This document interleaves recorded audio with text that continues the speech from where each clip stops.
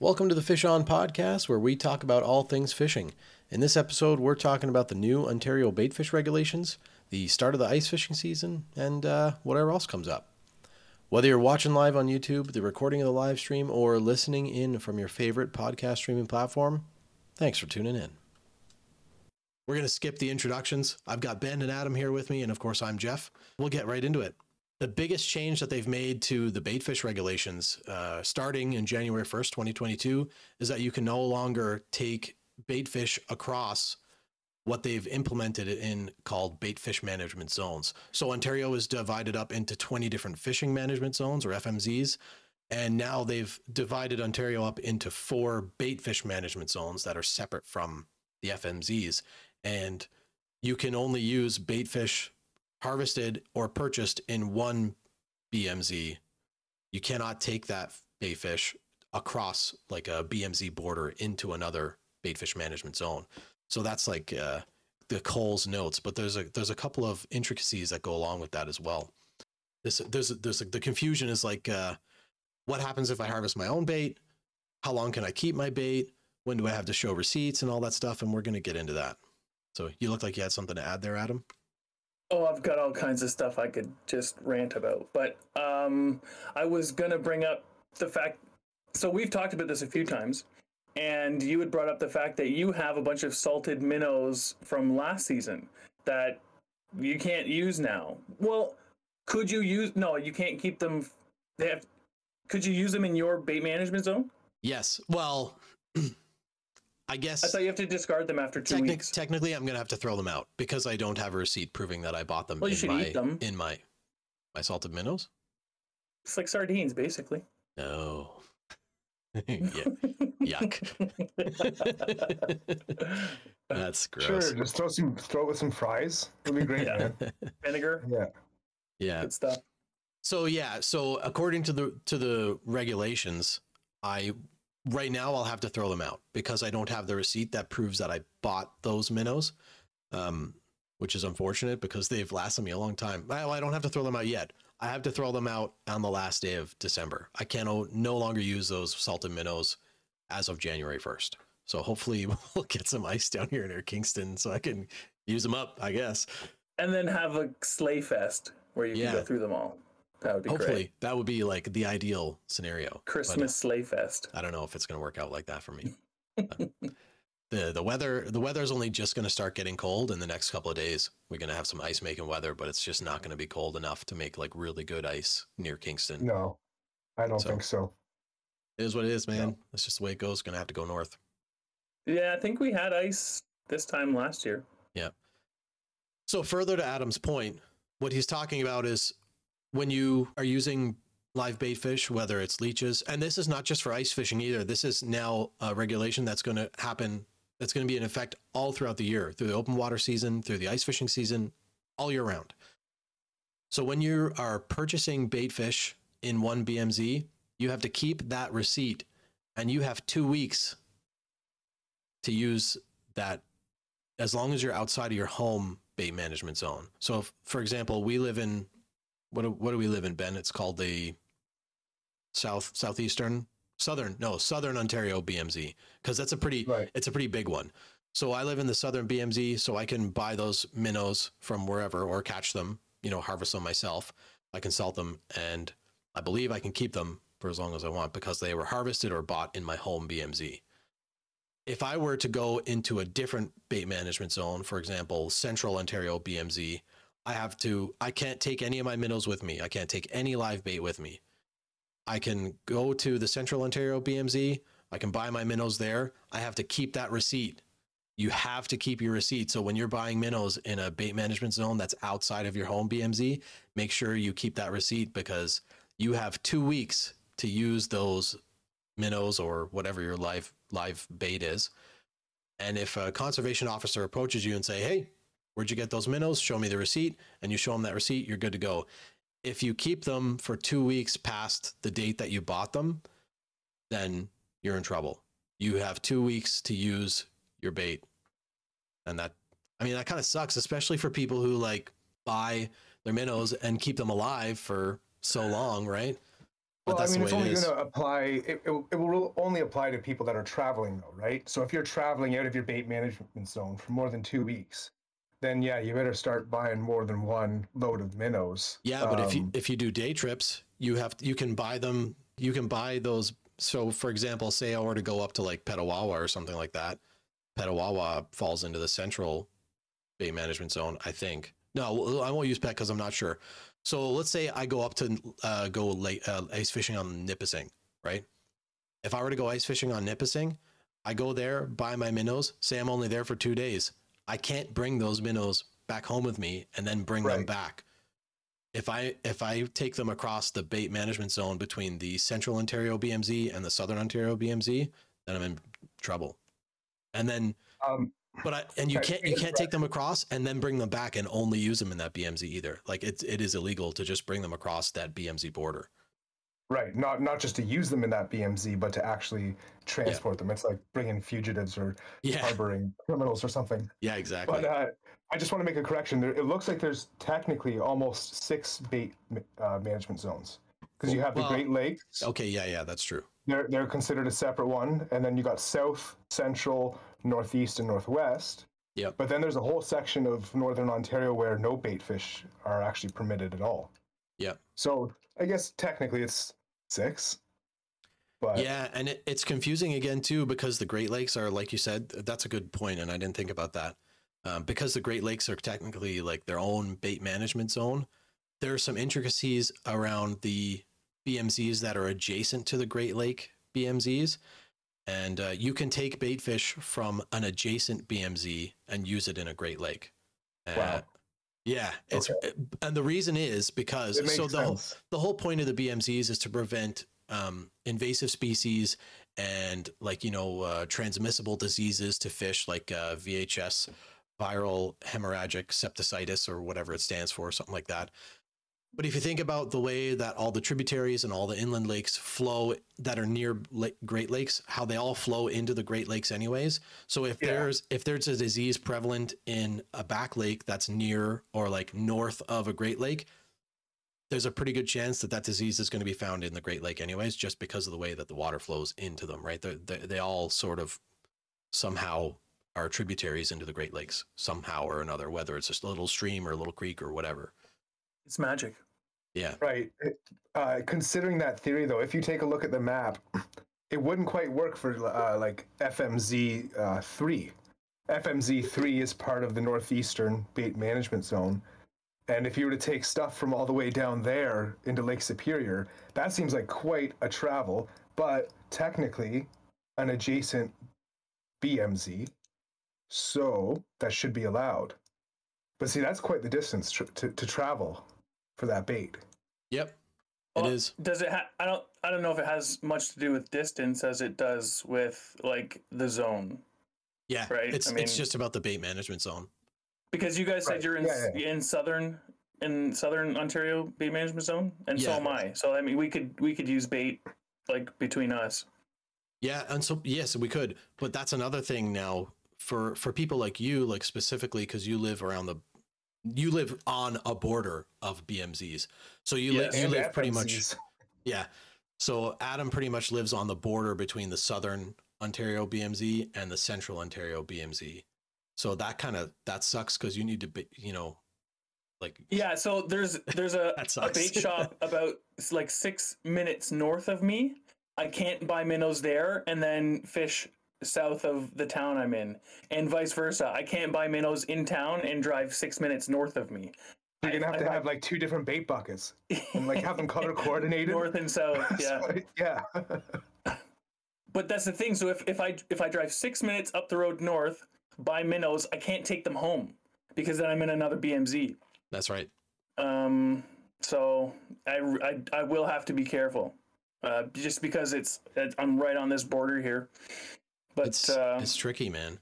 And they have not made it like super, super easy to understand either. So like they're not doing us any favors. It's pretty complicated. If you really have to dive into it to get a grasp of it. That sucks. We've been talking about it for a while, and we've talked to some other people about it to try and understand it. Yeah. And even still, it's not. It's not. There's more to learn. Yeah, for sure. But I'm gonna have to. I mean, it's a good excuse for us all to spend more time paying attention to the regulations, anyways. Absolutely. Usually, for me, unless I'm fishing in a place that I'm familiar with and I know what the regulations are, I almost always am checking regulations wherever I'm going, because sometimes there's even like lake specific regulations. So I usually have a look, and I'm not 100% on the seasons in all the zones. So, again, not only do I live between two BMZs, but I also live between two FMZs. So the regulations north of me are different than they are south of me. Yeah. This is going to be interesting because I don't remember the last time I went into a bait shop and bought bait and got a receipt. Do you guys remember the last time you got a receipt for the bait you bought? Yep. There's so many shops you go in there and I just hand them a couple bills and they're like, here's 2 dozen, which is actually like 36, but I have a feeling like some of the shops that I'm going into are going to have to like handwrite me my receipt, and then the officers will be like, what is this? I'm looking at the list of information that's required on there. Date of purchase, business name, if applicable, commercial license number, location of purchase, and quantity of bait. So they're going to have to take their time to really write out a bunch of stuff. Yeah, and it's going to be chicken scratch too. That's Yeah. There sure is, yeah. The officer is going to be like, did you make this, sir? Did you just draw this up on your McDonald's handkerchief here? No, officer, look how neat my handwriting is. You just have it like handwritten on the palm of your hand, like there it is. The guy didn't have paper. This is all we had. I think that these regulations are going to encourage a lot more people to start trying to trap their own bait fish in their home BMZ, because you can't. Yes, I think that's. You cannot trap. We haven't mentioned that. Yeah, so you cannot trap bait fish outside of your home BMZ. So, for example, I'll use myself again. I live in Kingston, so in the southern BMZ, I can trap bait fish anywhere around me, like in this BMZ. But I can't go into the central or the northeast or northwest BMZs and trap bait fish there. I mean, what confuses me is how are they going to be that easy to get around either, right? Because if you have bait fish, so for example, say I was going to do some shady stuff and I'm going to go up to Nipissing, trap some bait fish in a creek up there, and then go on to Lake Nipissing and use live bait and try and catch walleyes. Conservation officer approaches me and says, "Hey, where'd you get that bait?" I'd be like, "Oh, I harvested it myself here." He's like, "Oh, cool. So you live in this BMZ then?" And then I'm going to be like, "Oh, drat. Yeah, I just gotta go get my ID in my truck. I'll be right back." Because you're going to have to show them like some kind of ID that shows your address, and whatever the address on your government issued ID is, that's what they're going to use as your BMZ. So if I'm going to give him my driver's license, it's going to say I live in Kingston. He's going to immediately know that if I trapped bait fish there, that's illegal. And then if I try to tell him that I bought it, well, I don't have a receipt, so that's illegal. So, I mean. But what I don't understand is how are they going to determine whether or not, let's say you're in your home BMZ, and you bought some bait fish, and you don't have the receipt for it. What's to stop you saying, I mean, I'm not trying to encourage this, of course, but I mean, what's to stop you from saying like, oh, I caught these bait fish? It's not like the bait fish have like tags on them and registered numbers that like, oh, they came from a farmed bait tank. Like there's no such thing, right? So that's true. That's going to be a hard one to enforce. I was chatting with Brody from NWO Outdoors about this. He is like a regulations encyclopedia. He's my go-to guy, and I know he's got like contacts there that he can just like call if he has questions. So cool. I talked to him about this for a while, and he suggested that, and I think we confirmed this, but he suggested that if you are in your own BMZ, no receipt is required. I think that's correct.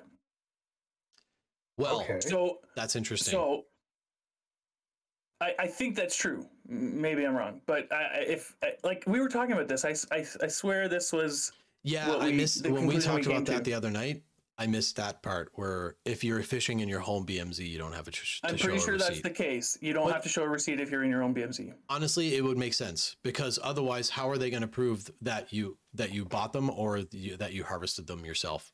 Like Right. that's the only way around it. And there is some part of it that is, an honor system, because you could buy those minnows anywhere and then just take them home. I don't have a receipt. I harvested them. You know what I mean? Like, you could do that, but Yes. So it does. It actually says this. It does specify. Oh, did I miss something? No, there's I'm a just funny comment in looking the at the chat, and I'm comments. not really sure what to make of it. I can't tell if we're being trolled or not. They're Russian troll farms. It's a bot. Maybe. Oh man, that was funny. Yeah. Interesting. Okay, so yes, I can confirm that. I just read here: anglers fishing outside of their home BMZ must prove a receipt. So if you're Okay. yeah. So it says that right in the regs. That makes a lot of sense. Mm-hmm. What's up, Who's Duncan? You don't know anything about ice fishing? That's cool, man. It can be cold. Thanks for tuning in. It can be cold. It can't be warm though. Cannot ever be warm. Yeah, that's a lie. That's that's totally a totally lie. Yeah, when you're in those little like what is it, like 6x6 huts, and you got those heaters like cooking, it gets warm in there. You're taking off layers, you're sweating, it becomes a sauna if you're And I was on Simcoe last year, and it was a gorgeous day, like so nice. No gloves, just a hoodie. Like, it was beautiful. And it was like, when was that? I feel like it was February. I want to say it was just like a perfect day, sunny. I love those days on the ice. Yeah. There are some sunglasses though. There are some outfitters out there on some of the bigger, like more destination lakes that have these ice palaces that they'll drag out onto the lake. It's basically a trailer that has like flat screen TVs in it. They got propane heaters. Like, it's wild. So you can bunk beds too. Bunk beds. You can sleep like 6 or 7 people in some of them. You can make ice fishing pretty cozy. Pretty cozy. Definitely. Yeah. But it gets expensive real quick. It's any kind of fishing does. Yeah. Yeah. Welcome to the live stream. Yeah, welcome everybody. Thanks for joining in. Yes. Awesome. Yeah. So, was there anything else with the BMCs we wanted to cover? I don't know. So, I think we talked about the fact that it's also illegal to trap minnows or bait in another BMZ. You can't do that. I think you said that, Jeff. I did. Yeah, you can't do that. That's bad news. You're in big trouble. Yeah. Yeah, according to the news and updates here, I think we hit the main bullet points of. Yeah, and I think I would just to cap that off. I would just suggest that everyone go out and not go out, go online, read the regulations, get a good understanding. Don't take our word for it, because we're learning about this too. So that's absolutely true. And more importantly, don't go out anywhere. COVID is crazy right now. Just stay at home and read the reg. No, I'm just kidding. Don't do that. But just drive home the fear, Jeff. Just be careful. Just be careful. You wash your hands. You'll be all right. Don't in fact, not you should go fishing. And just stay away from everybody. Yeah, I mean, that's honestly, it is the safest thing you can do in the middle of a pandemic, and that is to go out and stand on a frozen lake by yourself, catch some fish. true. No Omicron out there. Nope. The fish don't have COVID. It's Omicron, not Omnicron. We're saying all the hot guys. Thanks. This podcast is going to be taken down. Oh, it's gonna be flagged by Demonetized. YouTube. We're not getting paid, boys. We're not getting paid. We were getting paid before. We don't get paid. Yeah, we were going to. We were going to make thousands. What? We were gonna. I had no we idea. might have made tens of dollars. Tens of dollars. Tens. Well, that billions. would help. I'd get a meal this week. Not anymore, That's though. true. I got something you can come eat, Ben. Live stream. Is it Adam. mac and cheese? That's a knuckle sandwich. Oh. And I got some minnows in the freezer from last You want year. some of this? This is a PG podcast, okay, boys? Let's try and keep it that way. Do my best. Yeah, I'm looking around me at all the things that are not PG. They're just behind the camera. No one can see them. So So I don't know about you guys. The weather sucks. Yeah, it well, really does. I just got an sucks. order of frostbite baits that I'm so pumped to use, and now I just gotta wait probably until like after the new year, right? Everyone start chucking bills. I like this guy. Goodness. Yeah, I like Tunis. He's legit. He's not a bot. Oh, that's good. Tunis is a good dude, and he makes some really great videos. Actually, he does something very similar to Ben and I: fishing, camping, portaging, paddling. Oh, that's cool. And super wicked great video videos. editing. So Yeah. Well, yeah, him and his wife do some pretty awesome Check it adventures. out. They just did a really awesome one actually on the French River. And Tunis, I apologize, I still have not caught up on that. I'm doing my best, but I Well- want to. I watched the first two and they were really great. So I'm and gonna why go don't you check out them Tunis later. Yeah, why don't You we probably link should his too. thing in the chat? Let's link his channel. Can we? For sure. Can one of you I guys guess do that? I'll do that. Yeah, I'll do it. So Banana Booey's curious about how the weather affects ice fishing. Well, if it's not cold think, enough to make ice, then you can't knew you stand guys were on gonna a be frozen lake. I knew you're gonna be smart about it. So, but to like add some valuable information there, a few things that really ruin ice would be wind and excessive days of sun. Also, rain and believe it or not, snow actually is really bad for good ice, because snow will insulate the ice from the cold and will prevent it from getting thicker. So that's really bad. Unfortunately, we haven't had much of anything but rain and warm weather, so we haven't even had the cold weather to produce any ice for the snow to land on. If we're lucky, we'll get a really good cold snap, and when you get a good cold snap, you generally get better ice. It's thicker, it's more quality ice because you don't get air bubbles trapped in there. The faster it freezes, the better, for sure. Now, to be fair, last Friday, I did go ice fishing very close to home, but I would not have recommended anyone else heading out on that ice because I might have had 100 meters of ice before the lake was open water again. And it was pretty sketchy ice. I wasn't very far from shore and I wasn't any deeper than like 5 feet. So if something weird happens and I fell through the ice, I'd still be standing up on the bottom. So, and That's good. I took all my safety precautions. I spudded my way out. I made sure I wasn't going to go through, but it was sketchy ice and I didn't catch anything, but that's okay. Cause I still can say I went ice fishing last Friday. Banana Booey asked a great question here, asking if fish care about the weather above the ice, like what it's like above the water, above the ice. Does air pressure still affect the fish? And to our knowledge, yeah, air pressure still does affect the fish.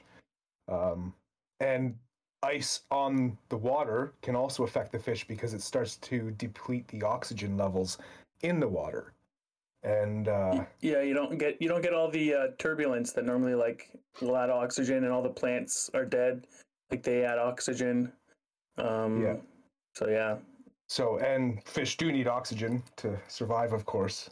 So as the winter goes on, and there's ice on the lakes for longer, they tend to slow down the fish. They're not as active. So the beginning of ice season is usually the best. There are some schools of thought about how barometric pressure affects fish as well.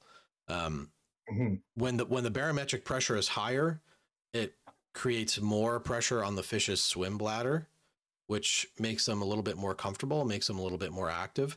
When the barometric pressure is lower, then there's lower pressure on their swim bladder, which makes it expand, and that makes the train of thought is that when it's that it makes the fish uncomfortable, and they have to swim deeper in order to get the water pressure to keep the weight of the lake above them, and the water pressure deeper in the water column puts the additional pressure that they need on their swim bladder to keep them comfortable. So usually, if the barometric pressure is high, you find them in the shallows.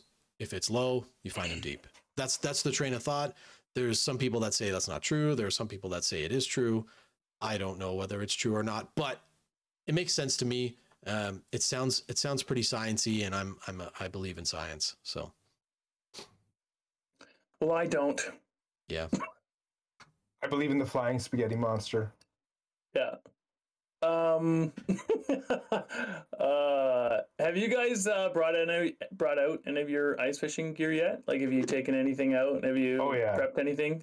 Yeah. Ben, you said you got a bunch of frostbite baits. What did you get? I got a lot. Jeff showing off his Garmin. Yeah. Oh man, this thing's wicked. I love it. Just in case you're wondering, I'm not sponsored by Garmin. However, this is the Garmin EchoMap UHD 75 SV, and it is ballin' with the small ice kit. Just saying. Yeah, it's pretty sweet having that dual screen. But if for some reason somebody from Garmin ends up watching this live stream and wants to chat, I will make myself available at any time. So yeah, I've been getting ready for the ice fishing season. I got a new sled, which was big. Nice. Like, I mean, it's actually big too. It's like bigger than my last sled. My last sled was like one of those dinky, like 45-inch sleds, and I upgraded to a 60. So I've changed my ice fishing crate. I've done some mods to that. I've done some mods to the sled. I've added a downhill rope on the back. Oh, that's so smart. The rope is not long enough to walk it down, right? Yeah. So I've got a rope on the back. I've got a video in the makes. I'll be sharing that. Don't worry. So I have the same sled. I'll tell you what I did with mine, because for some reason on the Pelican Trek 60s, the rope that they give you is like super, super short.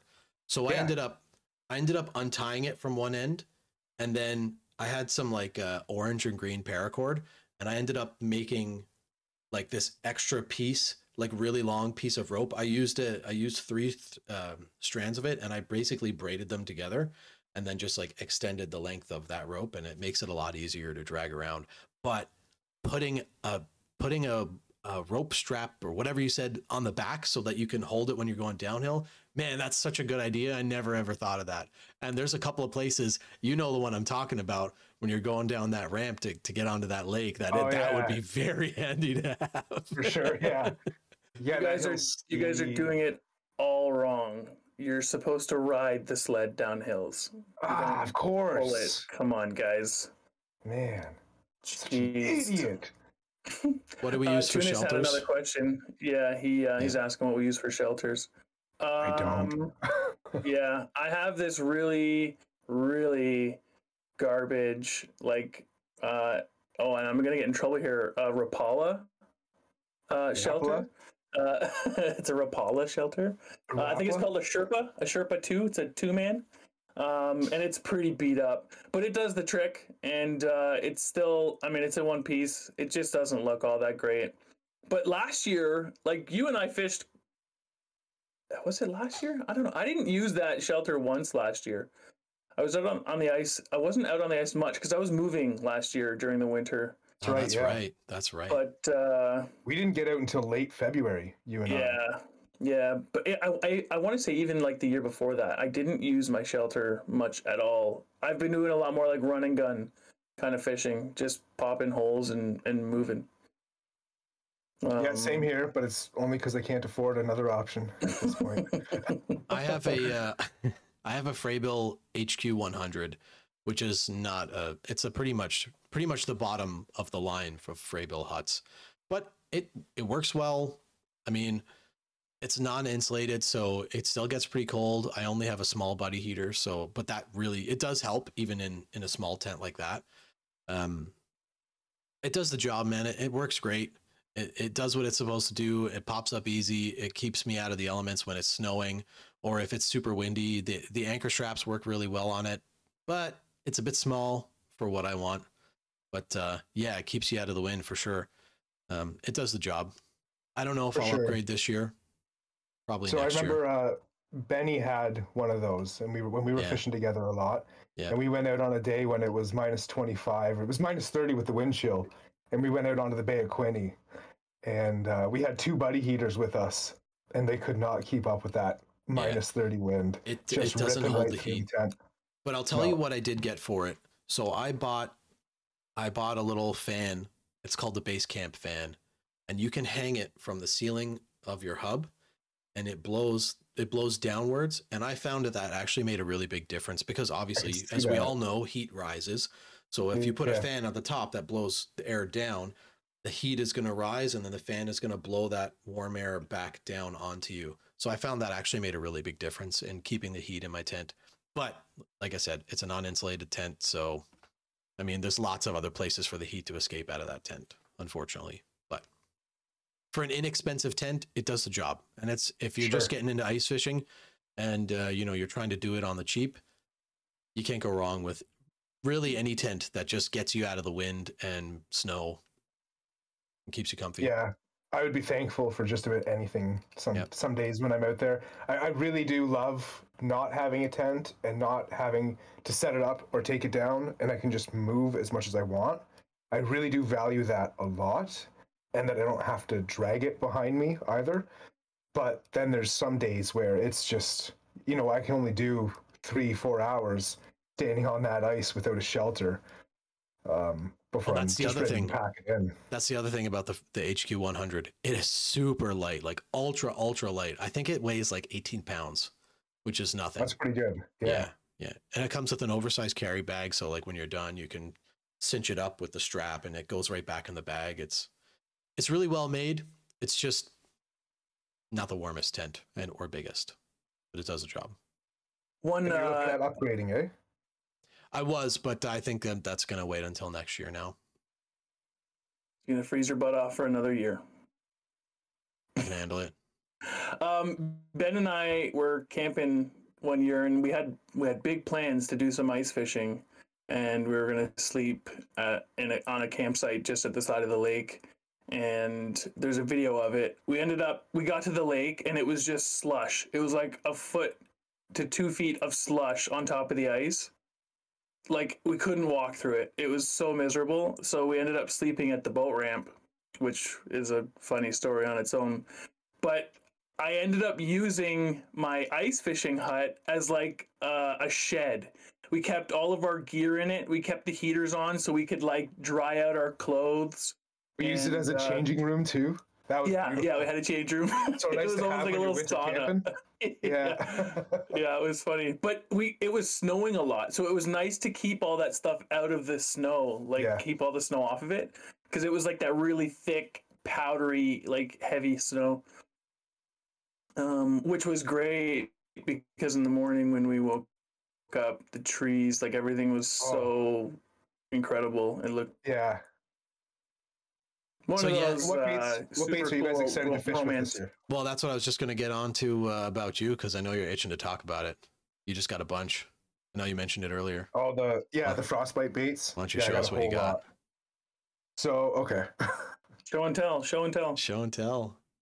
We'll start off with the panfish. Got a couple packages of spikes. You have to describe it for those who are listening. Yeah. So for those who are listening, I just got some tiny little spikes from Frostbite. They're like maybe 1.5 inches long, really small little things, perfect for crappie and perch, and also maybe dead sticking for some brook trout. And it was Black Friday, and I thought, you know what, I'm gonna kind of go haywire here and have a heyday and just get $100 worth of baits and save on shipping. And so I got a lot of Frostbite baits. So I tried to get all the different fish, right? So I got my crappie, panfish covered.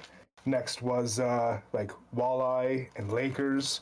So I got some dragon slayers and white, and this nice blue color with the white belly on it. Nice. Looks so good, for sure. Hey, can we just give a shout out to Dylan Martin, who said I'm the GOAT? I can't support that comment, but I'll take your word for it. I'll give a shout out to Dylan, but I don't know if I can get behind that, Dylan. Yeah, no, Hey, none of Dylan. us are going to get behind that. I don't know. Oh, it's funny. Are we planning to target Simcoe at all this year? I can tell you that I am at some point. I have some family that lives up that way. So when we go, if we're able to go visit them, I'm planning on bringing my ice fishing stuff and doing some fishing out on Simcoe for the first time. I've never been out there. That's great. They got bait management zones, and they're gonna create some new COVID management zones too, so you won't be able to go. Yeah, most likely. Put it into the fishing regs. Yeah. I want to go to Simcoe too for sure. So we should try and link up. I mean, it's not that far. We could do a day trip up there. It's like an hour, like 45 minutes from me. For Ben and I, it's probably about 3 hours. To probably like to the southern end. If we were to go to the north end, probably closer to 4. Yeah, maybe I think more, maybe 4 to 6. No, it's not 6. No. South to north. No, 4 for the. You don't think 6? Okay. No. I've driven all around the north end to get to my family that lives up there. It took my wife and I about just a little bit over 4 hours to go, like from the 401 up the west side of the lake, and then up around the north side, and then back to the northwest side again. Sorry, we drove up the east side, and then we went around the top over the bridge where like Simcoe connects to another lake north of it, and then we came back down around to the northwest side. That we were just a little bit over 4 hours from Kingston. Yes, Tunis, we're gonna make our way out to see you for sure. You Yeah, gotta get man. out fishing with I didn't. Guinness. I didn't do it last year, man. I fished mostly through like close to home last year, but this year Ottawa's so close. Like the Ottawa Valley is so close. It's not. It's like just a hop, skip, and a jump to get out there, right? Couple hours. Not for me. Yeah, but So I'm gonna keep going with my You're the baits because they're goat, cut off. so- I'm excited. I need to get a goat hat. Sorry, Ben. Go on. It's Go okay. on. It's silly. No, but you do need a goat hat now. Yeah. I think Dylan might have started something. thanks, Dylan. Yeah. And also Tackle Box Tony, for sure it would be cool to get out. And I don't think any of us have ever like targeted whitefish. So No. you really truly are the goat. You're gonna have to show us the ways because we're all a bunch of noobs. We don't know what we're doing. We could probably catch some like sunfish or something. If you want some sunfish, we could help you with that. Yeah, probably. I could probably catch Yeah. some sand or whatever's on the bottom of. Largies. Simcoe. Largies. We could catch no. No, I mean, I don't know actually what FMZ Simcoe is, but I would imagine that bass is closed during the wintertime there as Yeah. well. Yeah. They have some pretty stringent restrictions on Simcoe too, like slot sizes and stuff for walleye, if I'm not mistaken. I don't know them off the top of my head because I've never fished there, so I never bothered to That look it poor up. But lake gets slammed. yeah, it gets rocked, man. Yeah. Right? It's a They pretty need that. high pressure area. Mm-hmm. Yeah. Yeah, it's probably a good thing. Yeah, for sure. Well, I mean, 18 also has its slot size for walleye too, eh? It's like it's got to Yeah, be but within that's a like zone specific one. Simcoe has lake specific slots. lake specific. Yeah. Right. And actually, for anybody listening or watching to this, if you're like a Nipissing angler out that way, if I'm not mistaken, there's new regs for Nipissing too in terms of limits and slot sizes for walleye and pike out there as well now. Yeah, I saw that. I think that those are new this year. Maybe somebody, if you're up from that area, can correct me if I'm wrong in the chat, but I'm pretty sure that those regs are new for Nipissing as well. But like Adam said earlier when we were talking about bait management zones, the best thing you can do is read the regs yourself. That is the absolute best course of action to find all the answers to your questions. And if you still get confused, Yeah, because then when the officer questions you, when the officer questions you, you're not going to be like, oh yeah, no, Ben and Jeff and Adam told me that I could do this, and then they want our information. You could just be like, no, I just misunderstood the regs. So yeah, figure it out on your own. and also like a conservation officer doesn't care that you misunderstood the regs. Like ignorance is not an excuse for breaking the rules when it comes to fishing or the law of any kind, really. But we only care about fishing here, so that's what we're True. talking about. But Yeah, please, they also don't care for if the you love of think you, God, don't tell a conservation officer that, oh yeah, Ben and Adam and Jeff and I'm doing this podcast and they said this, so that's what I did. So blame them. Don't do that. Unless you're right, then you can tell them that you learned something from us. yeah, we'll take the credit for that. That's Yeah. right. But if you're you know wrong, what I just realized, no thanks, guys? you're on your own. I just realized something. I think I know what Dylan is onto. The elephant in the room. Like, look at these lights. Look at you guys with your plain walls. Jeez. And I just got like a Having a party disco going party on back down there. here. So For anybody pretty who's boring. listening to this in podcast form, Adam up there has like a weird disco party going on in the background. It's tripping me out a little bit. I'm not going to lie. yeah, this light is normally in my living room, and me and my kids, we have dance parties. But they don't know yet. We haven't had a dance party since I moved it down here, and they don't know I'm using it for this, so I might get in trouble. It's worth it. I like it. Totally I can worth dig it. it. Totally worth it. Yeah, I need to do something know, with those this wall dance back parties here. are It's cool. pretty bland. Eh? Yeah, your set's a pretty wall. boring. It's a wall. I mean, at least I got like a guitar. I got a flasher back I there. don't have lights. That's But good. it's not You're aesthetics, not even right? a guitarist. It's not even a flasher. It's just digital, not analog. You're just So a fake. Ben, you said you had some frostbite baits. What do you got there? So you went through the soft plastics. Tell us about some of the hard baits you got, because I don't have any of those, and I'm super jealous.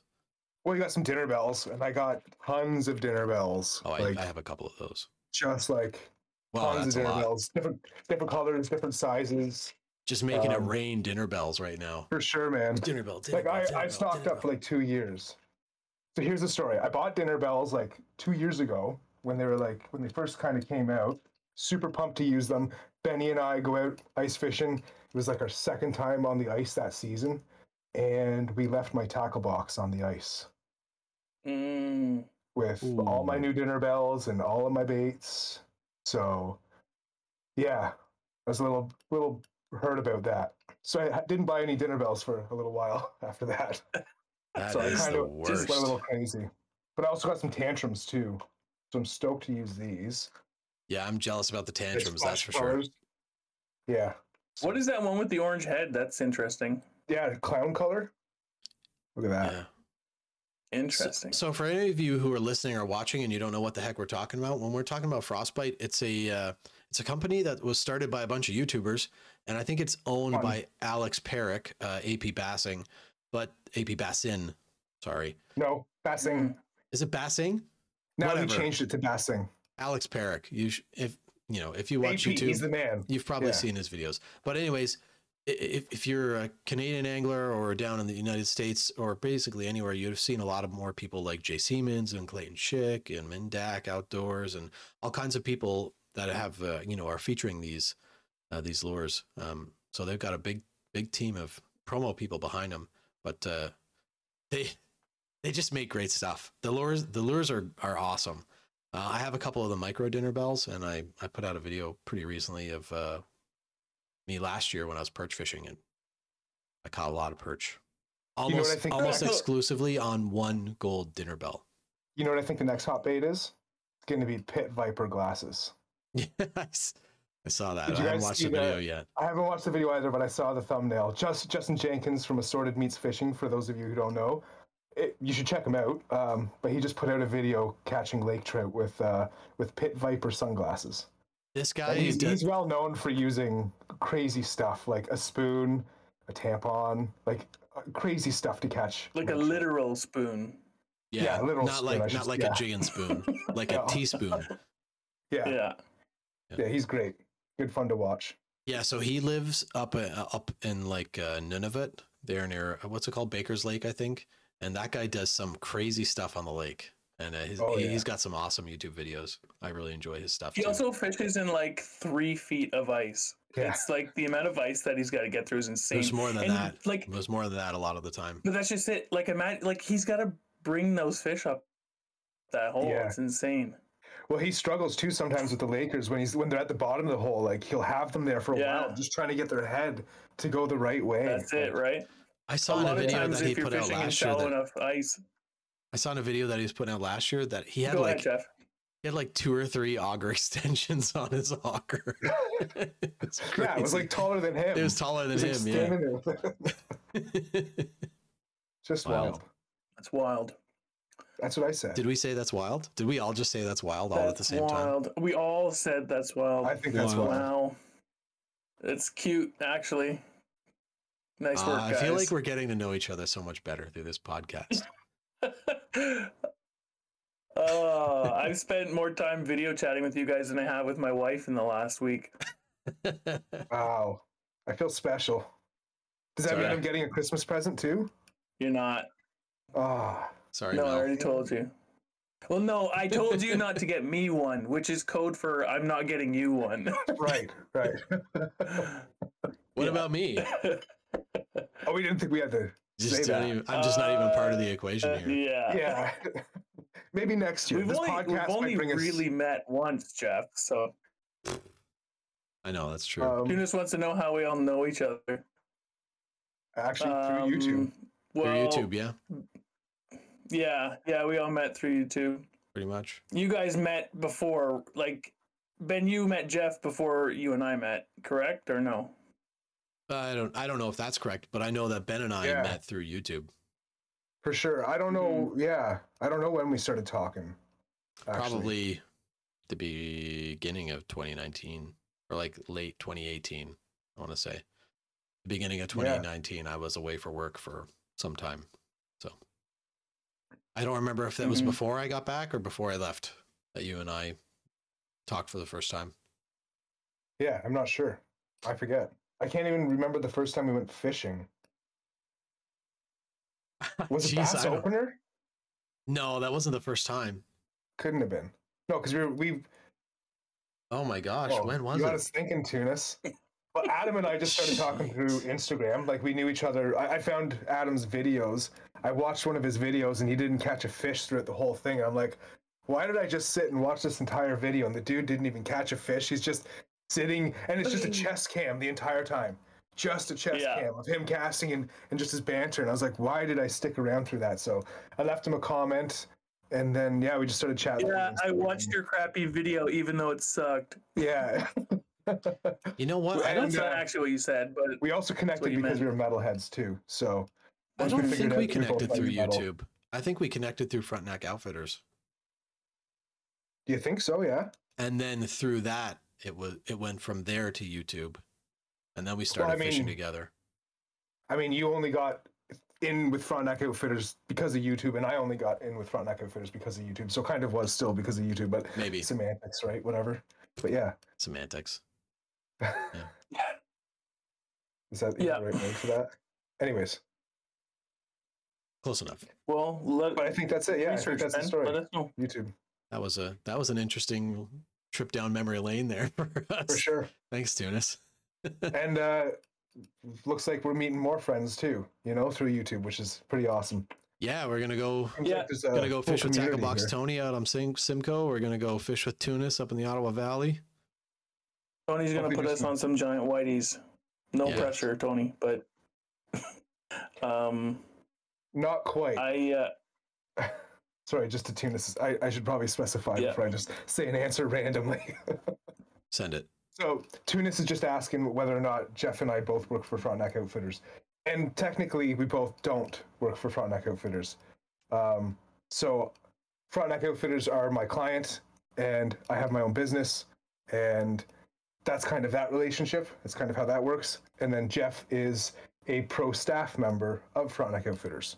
So he's a representative for Frontenac Outfitters. And in case any of you don't know the difference, like what pro staff means, it's not professional staff. Pro staff, when it comes to that kind of relationship, stands for promotional staff. And a lot of people are like, "Oh man, I'm pro staff. I'm a pro." But you're a promo staff, really. So that's what I am. I'm not a professional angler. You just leave that extra O out so you feel a little bit cooler. That's all. Yeah. There's nothing wrong with that. But it's a great relationship, and I love working with Frontenac Outfitters. They're just an amazing group of people, and they have some wicked gear up there too. So yeah, solid group. They run a good program for sure. Yeah, they sure do. Lots of different things that they do: kayaks, canoes. They got hot tents. Yeah. If any of you live in Ontario, you should head up to the Frontenac Outfitters website and sign up for their mailing list, because they got some wicked sales that are going on daily right now until Friday. Just saying. Thanks. Actually, plug. I'll put a link in the description to the mailing list. See if I can edit it in right now. You could do it. Oh, do you guys have any baits that you're excited about this year? You excited to dip in the water, get wet? I don't have any new baits. I do have some baits from last year that I have never used. Oh, does that count? Yeah, so that's a good discussion. That's a discussion on its own. Baits you've never used but sit in your tackle box. Yep. I have a lot of those. Name one. Oh man, you know what one is? I have a Lindy, what's it called? The Lindy Flutter Spoon or something like that. The Flying Rattler? Yeah, something like that. And it's so cool. It's such a cool looking bait. It looks like it's going to work so well, but I've never used it. Not once. I've dipped that lure so many times and I haven't had luck with it yet. No. But it's too bad. If it's the same one, I think it is. The Flying Rattling Spoon or something. Yeah. What about you, Adam? I got a bunch. I would say probably I would love to pull a big old Laker through the ice on paddle tail. Oh, that would be cool. That's what I'd like to do. I'm trying to remember what a vibrato is. I've seen them before. Tunis mentioned the vibrato lure. The vibrato bait. What are they? I'm gonna look We it up talked. 'cause We talked about this before. We talked about it. Yeah. Yeah, it's a blade. It's You like a did that blade last bait. time too. They're like long blade baits. Yeah, Mhm. That's Meigs. it. And they have Meigs. a treble hook on each end. Okay. Yeah, I don't The have any difference Meigs, between but like a standard blade bait and the vibrato, though, is the vibrato you tie on to the middle of it, as opposed to like the front, like third of it. With the blade baits, it's a vertical jigging presentation. Mhm. yeah, and blade baits usually have like a bit of a lead weight up in the front somewhere too, right? The vibrato Mhm. doesn't. It's just like a horizontal spoon as opposed to a vertical spoon kind of deal. Yeah. Not exactly, but that's like the gist of it. Yeah. Yeah. I would I would like to bring something up unless you guys have something else you'd like to bring up. Yeah, I just wanted to say that Meigs are tackle box, Tony. Maybe you can correct me if I'm wrong, but Meigs are made locally here in Ontario, are they not? Something I'd like to bring up while Tackle Box is answering us. This is being hosted on enjoying Discord this. right now. And you guys may not know what Discord is, but if you have the time to look into it and you're interested in joining in with some of our chats, Discord is essentially a server where we have different text chats going on, but then there's also rooms like this where we can jump in and have voice chats and video chats and whatever. So we'll have a link to that in the description too. But That's all true. There is a Yeah. link to the Discord server in the description of this video on YouTube. It will expire in 7 days, but if you need another one, you can just DM us. We'll get it to you. for sure. Yeah, and usually after we're done our live streams here with the Fish On podcast, we'll go to one of the public channels and just chit chat and horse around in there for a little bit before we all go to bed. So if you want Yeah, and to you're- hang out with us and join the after party, you can join up on Discord and come have a chat We with say us. all kinds of things after the show that we can't say on the show. The after party If is you wanna not hear all- PG. Yeah, this Not Yeah. PG. light. This is what this light is all about. It's the after party. I'm just Yeah, getting everyone that amped up. curtain drops and the dancers Mm. are all lined up. Yeah, And yeah, the DJ's there, ready to go. He's just got waiting. a bunch of attractive people, men and women behind me, just waiting to put on a show. It's you guys. It's you guys. You're right behind me. It's not me. Sure. I just got to go through that door. Yeah. That's right there. And it's actually going to go into your room. That's right. I just want to Yeah. go on record and say that I will not be removing any articles of clothing for anybody on live video Hey, we chat. didn't say naked dancers. We just said dancers, Jeff. Where's your head going, man? You just want to start taking off your clothes. I just want to go on record saying that I will take off articles of. Boy, this clothing, spun down a rabbit hole if- fast. I just want to go on the someone record and say that I wants me to. don't want to see Adam Well, take just off you wait. any articles of clothing. But further to It's what just- we were talking about with the It's Meigs. so miserable. Yes, Tackle Box Tony confirms Meigs are made locally in Ontario, in Barrie, as he mentioned. They're pretty cool lures. I don't have any of those. I have the very similar style of fishing lures, the Blue Fox. I've got a couple of those. That's what I use. But I want to buy some Meigs. I pick The up a Blue couple. Fox, eh? Does Yeah, that have they're- another name to it? Because there's Blue Fox spinners too, right? Yeah, that's right. The Blue Fox. The Make Blue some- Fox is the brand. Yeah. Yeah, right. So I have Okay. I have a couple of the little foxies. Oh, is that what they're called? Little Yeah. Foxies. Foxy. Okay. I've never caught anything with them. I've tried them a couple of times. Yeah. Honestly, like So, my go-to bait is just a small jig head with some kind of either like a Berkeley Gulp waxy or like a tiny little plastic on it, something like that, or even just bare. You know, if you can get a little tungsten or a lead jig head, it's a real tiny one that has like a bit of a skirt on it, like a little bit of just feathers or something tied to it. That's all you need. That's my go-to. That's my confidence. Jig It's and just man. just a tiny jig. Cool stuff. Yeah, it's kind of funny actually because ice fishing is the only time that I use live bait. I don't use live bait ever in the summer, but Yeah, in the same. winter, I just feel like I'm so horrible at it, and it has proven to be pretty tough for me. So I give myself that advantage, and usually will use live bait. And I normally will keep fish more in the winter than I do in the summer. I think that probably applies for a lot of people. So I'm not so worried about using live bait because if they swallow it, I'm going to swallow them. So That's true. Fish Yeah, eat fish. I don't. If I'm out in my kayak, I generally don't take fish home, just because of logistically, it's a bit of a pain in the butt to deal with stringers. If I'm in my boat, I'll throw some fish in my live well, depending on what it is. And ice fishing, like you, ice fishing is when I harvest the most fish of the year. Like when I take fish home, it's mostly during ice fishing. Yeah. You don't have to worry about keeping them fresh. You just throw them on the ice and dispatch them first, of course. Okay, that's it. Hot take. I don't like the people who just toss their fish on the ice and let them suffocate. I can't. That bothers me. I don't know why. Just bonk the thing on the head, put it out as misery. Done and over with. So there's actually a better way to do it. And I don't know if it's less or more humane, but if you're harvesting fish, the head off. You bite the head. No, don't bite the head off. If you're harvesting your fish, the best thing you can do is bleed them out. I mean, it will dispatch them faster than if you were to just let them freeze or suffocate on the ice. But what it does is make the meat better. It makes the meat more white, depending on what kind of fish you're harvesting. Of course, a salmon won't be like that, probably. I don't know. I don't harvest salmon. Okay, so we'll talk about walleye.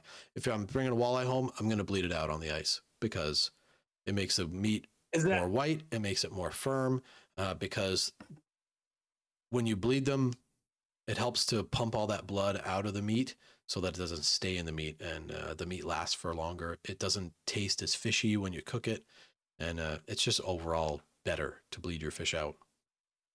Is that how you dispatch them? That's how I dispatch them. Because if you dispatch them and then bleed them, then they don't bleed as much. No, if you bonk them on the head, their heart keeps pumping.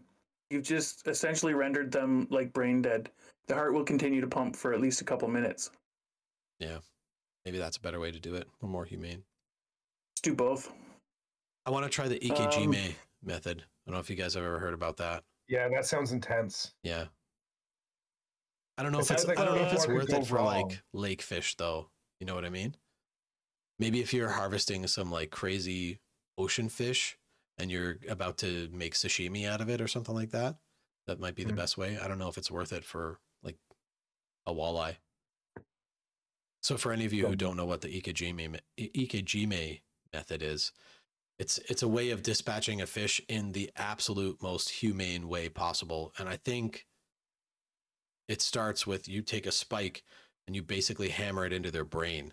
That's the first thing you do. So it makes them brain dead. They feel no pain. They feel no pain. They feel no fear. There's no anything. They're just brain dead. And then there's some stuff you have to do at the back of the fish. Like it's crazy. You have to like destroy the spinal cord. Like you have to cut the back and then you have this rod that you insert into their spinal cord. It's crazy. But they don't feel a thing because they're already brain dead. It sounds like you're mutilating, like just torturing this fish, but they're brain dead, so they feel nothing. It sounds like you're prepping them to be a mummy or something. Yeah, like, it's like wild. Ancient Egypt, and you're like, taking their brain out through their nose and stuff. Like I don't know the exact method, so I could be a little bit off the wall here, but that's what I remember. I remember watching a YouTube video about it. I think what you're supposed to do actually, once you puncture the skull and you stir up the brain, you gotta slurp it out. I don't think you're right. And there goes my wife. And then you bite the head off. Yeah. Don't bite the head off your fish. Who was it that did that? I saw that in a video somewhere. Bit the head off a fish. Yeah, I saw that too. It was like a perch or something like that. One rod's done it. Maybe it was one rod did it. I don't watch a lot of his stuff. Not because I don't like it. I think it was a long time ago. Watch it. This was a long time ago. Yeah. I want to bring up something that is near and dear to my heart. It's something we talked about recently, and I just want to bring it up quickly before we wrap it up. So I was on Simcoe. This was a couple years ago, and we were like 3 kilometers offshore. Like we walked way out. There was no one else around, and I had to go poop. And I was like, I'm not going to make it back to shore. There's no way. I didn't prepare for this. So I was faced with this dilemma. What do I do? And maybe I won't go into the exact details, but I'll talk about some of the solutions that we came up with. I think this year I might because I almost always bring a 5-gallon bucket with me, and I just throw a bunch of gear in it, and I use that to like hop around to holes. So I might bring like a heavy duty, like maybe even a couple heavy duty bags that I could use to line the bucket. And Jeff, you came up with the solution of the pool noodle to make it nice and comfy. But that seems like probably the most appropriate way to dispose of your matter. And you know, unless you just tell your buddies to leave the tent for a couple minutes, open up the windows and do your thing and let it air out, and then they can come back in and everyone just go back to normal like nothing happened. Most fishing shacks, pop-ups, depending on whatever one you have nowadays, have vents for the carbon monoxide that are emitted from generally most heaters. So you just make sure you got the vents open. You're not going to Dutch oven yourself, I guess. That's right. Yeah. I just want to point out that I didn't come up with the pool noodle idea. It's just a method that I know about. I don't know who made it up, but if you learn something from that, You suggest I would advise instead of bringing TP, you bring wet wipes, but keep them on your body so they don't freeze. you need both. Okay, so yeah, that would be a problem. Yeah, some of you may or may not know I that agree with that. I'm in the military, so what we always make sure whenever we go to the field that we have wet wipes. There's always TP out there, but you have to bring your own wet wipes. And the wet wipes are great because you start with the TP, you get the bulk of the mess off, and then the wet wipe is the finisher. Yeah, that's the way it goes. You get the ones with like the vitamin E and the lotion. I think we brought. This is the Fish On podcast where we talk about poop. I think we brought some solid value there, not runny value. But no, you know what? Adam brings up a valid point. Fortunately, I've never come across human excrement on the ice.